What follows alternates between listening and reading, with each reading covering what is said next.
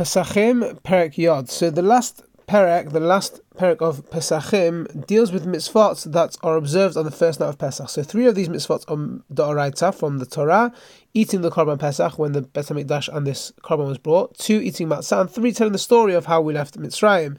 In addition, there are other rabbinic mitzvot such as drinking 4 cups of wine and saying Hallel. Another mitzvah of biblical origin applies on this night, which is eating maror. However, the mitzvah min haTorah is to eat maror together with the Korban Pesach. Therefore, nowadays, when we don't bring the Korban Pesach, the mitzvah is only midrabanan.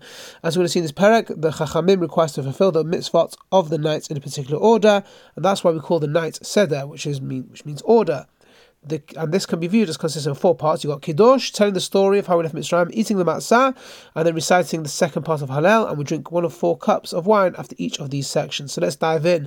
Mishnah Aleph, where we're going to deal with the mitzvot on Pesach and the Seder. So Arvei Pesachim Samuch La Mincha, in the afternoon before the first night of Pesach, close to Mincha, Lo Yochal Adam Ad Shetechshach. A person may not eat a large amount of food until it becomes dark, so that they will have an appetite for the matzah.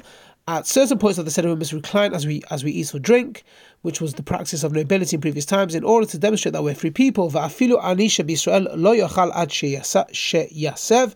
Even a poor man in Israel may not eat at the Seder unless they recline. Now, even though a poor person does not usually recline, and may not even have a couch or pillow to which to lean on, it's nevertheless they're still included. And 2 more halachot relating to a poor person. Lo yifchatu lo me'arba kosot shel yain. They, as in the community, may not give him less than 4 cups of wine, so that they can fulfill the obligation, the mitzvah midorabanan, of drinking 4 cups of wine at Leil HaSeder. V'afilu min hatamchoi, even a man who is so poor that they are eligible to collect money from the charity plate. So even such a poor person, which is basically the poorest of the poor in that context, must have wine for this mitzvah. Mishnah Bet.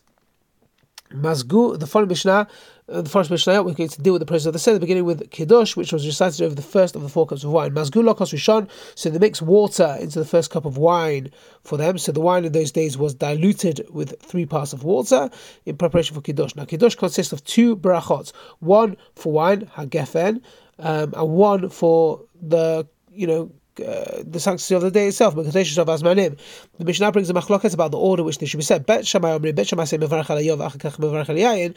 He says you should say the bracha on the day and then say the bracha on the wine. Since the Kiddush of the day began before the wine of Kiddush, you should say the Kiddush for the day before the Kiddush for the wine. He says no, you say the bracha on wine and then say the bracha for the day. Since you say Kiddush only when you have wine, the blessing for wine should come first. And this is machloket not just about Seder night, but also for Shabbat and Yom Tov. Have a great day.